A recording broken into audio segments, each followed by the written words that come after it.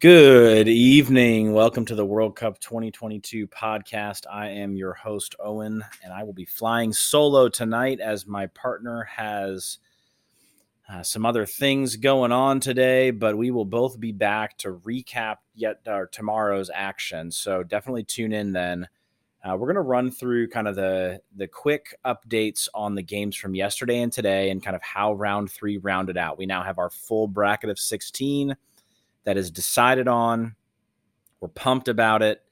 I think it's actually going to be a really, really fun group of games. We could even see some significant upsets, which is usually where you kind of you start to not see as many of those. You get the strong teams through, the favorites through, and they usually take care of business in this second round. But we had some groups shift in a pretty significant way yesterday and a little bit today as well. So we're going to talk through some of those first. So yesterday we had Croatia, Belgium in Group F, and Canada, Morocco squaring off for first, second, and ultimately elimination. In Belgium's case is what it ended for them, but they had an opportunity to be in here. That final game of Belgium and Croatia ended 0-0, so Croatia doesn't get the win there.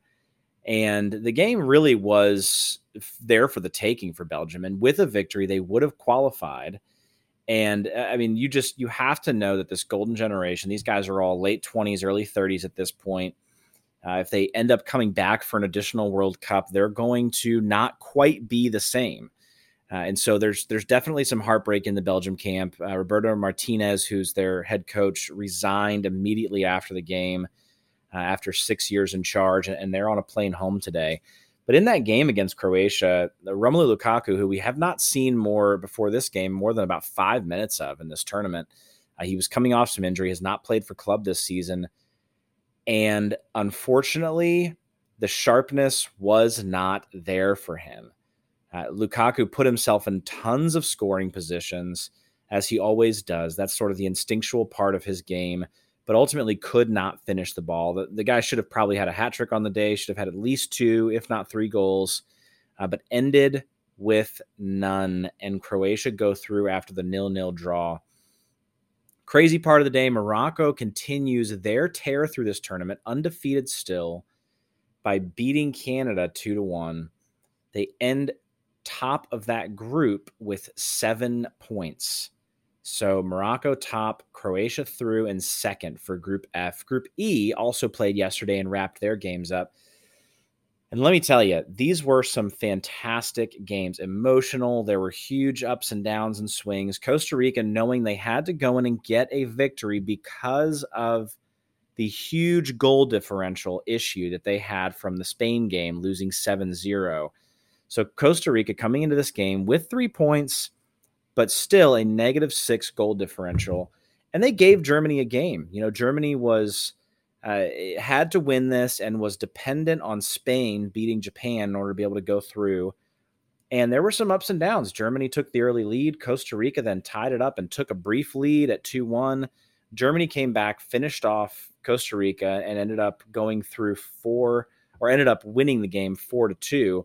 And still not going through because Japan prevailed against a Spanish squad to top the group with 6 points. Germany in this game would have had to score an additional 6 goals to get through ahead of Spain. And that was not coming anywhere. It was not going to be a 10-2 or a 9-2 game. And so in this group, Spain, who after that first showing 7-0 against Costa Rica, we really expected to top this group. They end up going through in second behind Japan. And I'll explain a little bit later why that's a really positive thing potentially for the U.S. So we also had Group G and H round out their Group 3 games today, or their round 3 games rather. And we had very little surprise and movement in these ones. The only upset really being that South Korea does go through in Group H. So we'll go through those games first. They were able to beat Portugal, who was already guaranteed to go through, and did field a slightly different squad today. So South Korea beats them 2-1. Cristiano Ronaldo did play. He came off around the 65th, 70th minute, but they had a couple of tweaks and changes in the squad, knowing that their qualification was guaranteed. Uruguay here had to get a win and was dependent on either a South Korea loss paired with a defeat of Ghana by them. So they had to beat Ghana here. They had to have South Korea lose. And then there was a goal differential game at play here as well. And Uruguay really had the opportunity. They end tied on points with South Korea, 4 points apiece. Uruguay really had probably a half a dozen additional chances in this game to increase their goal differential and could have done so, but they did not get it done. They needed one additional goal to go through over South Korea. South Korea prevails here with more goals, four goals to Uruguay's 2. And both of them end on even goal differential at 0. So Portugal, another team, just like France, who fielded a slightly weakened squad. France, of course, an entirely changed squad in their game. But Portugal fields a slightly weakened squad and loses this game. So we'll see what impact that has for either freshness or a lack of continuity as we get into this round of 16. The other team that fielded a pretty significantly different team was Brazil. Brazil went into this game again on 6 points, guaranteed of qualification. They're going through no matter what happens in this game. And they are up against Cameroon, who are fighting for their lives. Cameroon, of course, also was dependent on other results here. They needed Serbia to beat Switzerland and then have the hope of going through on that goal differential, which they had a superior goal differential to Serbia. Cameroon did come out on top here. They beat Brazil, and that changed the lineup 1-0 with a stoppage time goal. Actually, kind of a funny game in this one. So in stoppage time, Cameroon get the winner. And the scorer, Abubakar, who also was captaining the team, took off his shirt to celebrate, which is an instant yellow card. I guess that he forgot he was already sitting on a yellow card, so it became a red, and he was sent off in stoppage time for his goal celebration. It didn't matter much. Cameroon still won 1-0 in this game against Brazil and still go home. So ultimately, he'll probably be praised for the excitement level in that game. But if that had been something with a little more on the line, there could have been definitely some fan backlash. So interesting to kind of see how that group played out. Both African teams in H and G went home today. Which is a little bit disappointing. I loved the way that they came out and played. Ghana played some really, really fun games just with the amount of goals scored.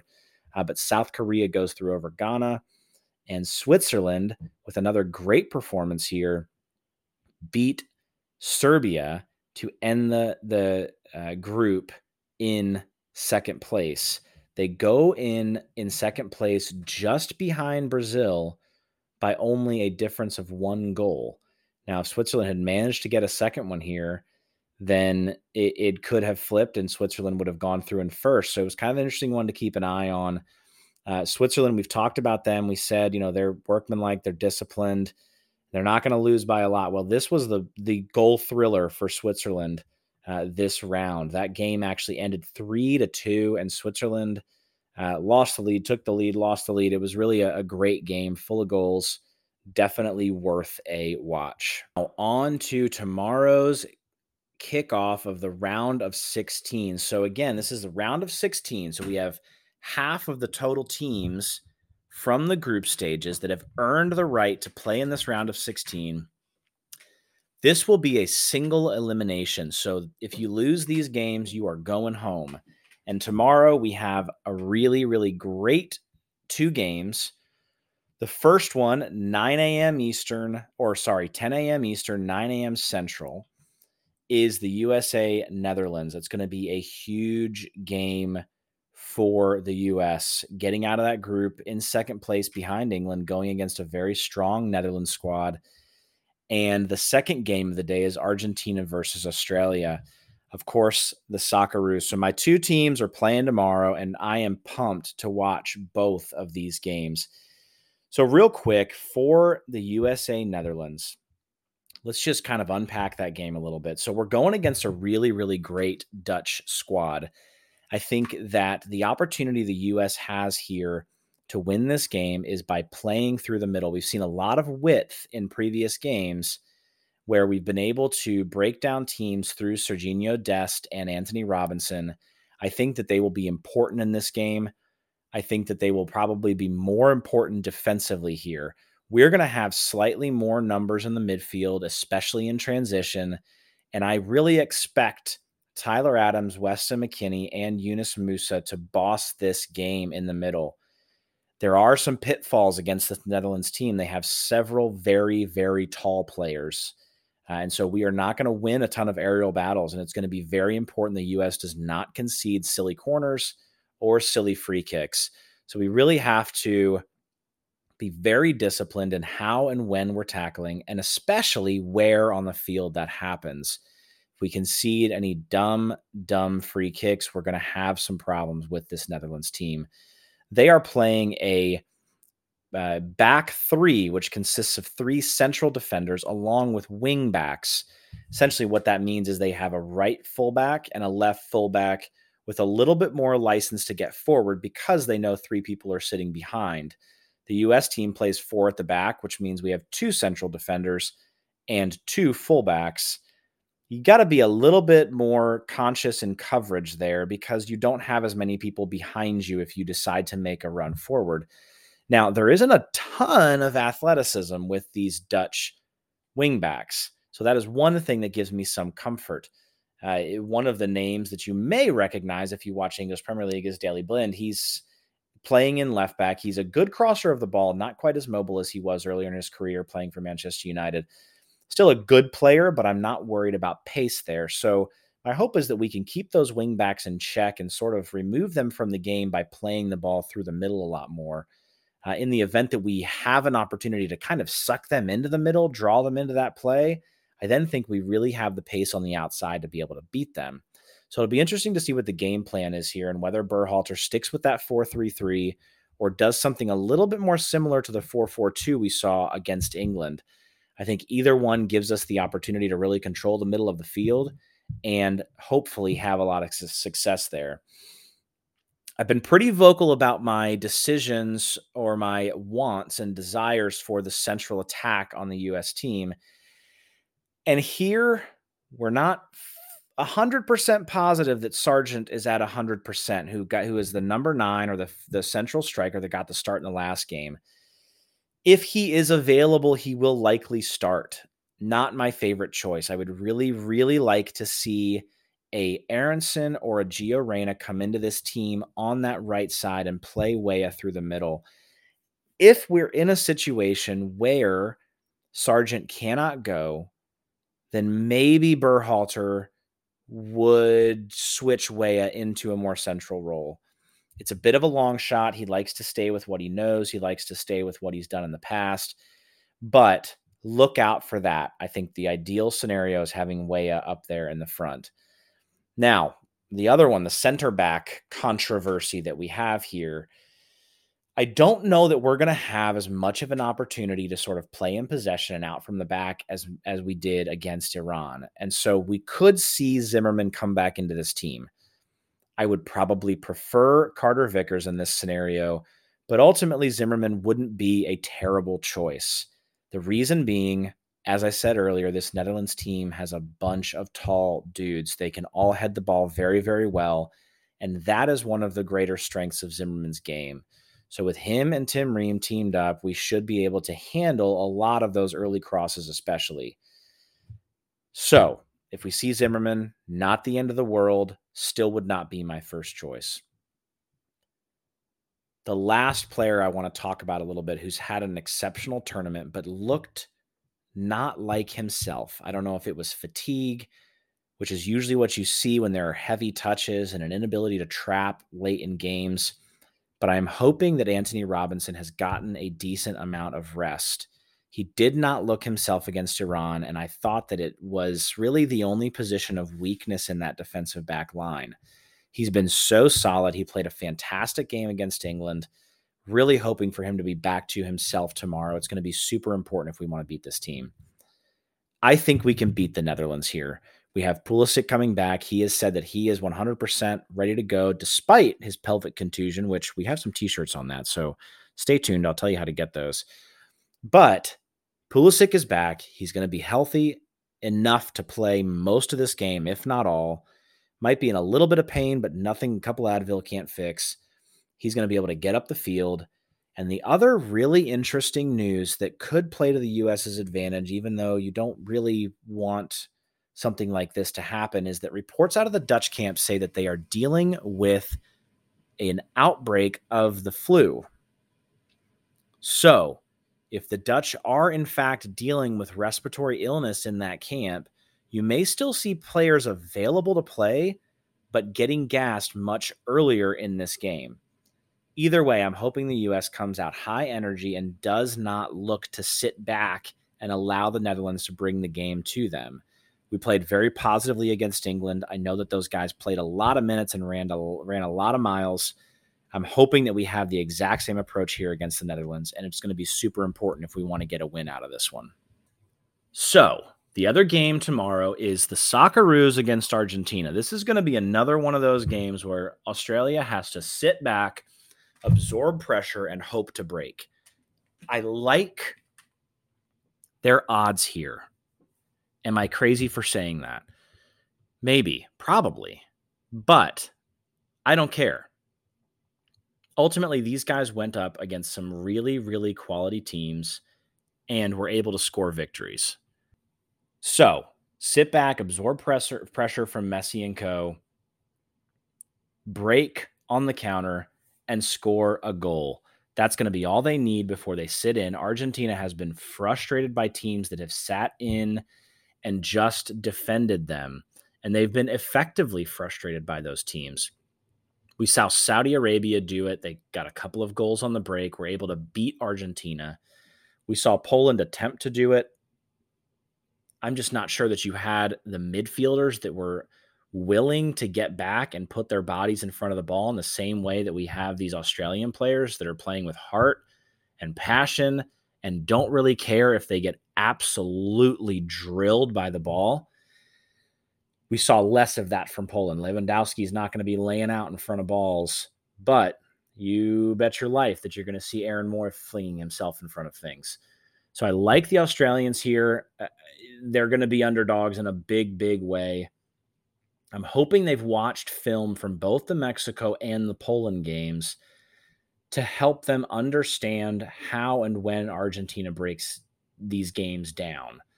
So especially the Poland game, there were kind of goals in the middle of that game. They dominated possession at 74%. I don't expect Australia to have more than 20 or 25% possession in this game, but I do genuinely believe that they can win this game. And I am thrilled at the thought of it. If we're able to go through and play Australia in a quarterfinal, it would be a dream come true. And that is how it would shake out. So the winner of that Australia game, I'm going to call it the Australia game, not the Australia-Argentina game or the Argentina game. The winner of that Australia game will play the winner of the U.S. game. So it's a really interesting one. I would watch both games tomorrow. It's going to determine who we see in the quarterfinals and ultimately the path to our semifinal berth if, knock on wood, we are able to get that far. So we will be back tomorrow with the recap of the U.S. game and a breakdown of some of the tactics, win, lose, or guess what? You can't tie this time. So win or loss, we will be back to break it down for both the U.S. fans and the Australia fans. Really excited about tomorrow's games. Go Socceroos, go U.S. men's national team. We're just pumped. We're ready for it. It's going to be a fantastic day of games. Now, back to arguably the most important part of this episode.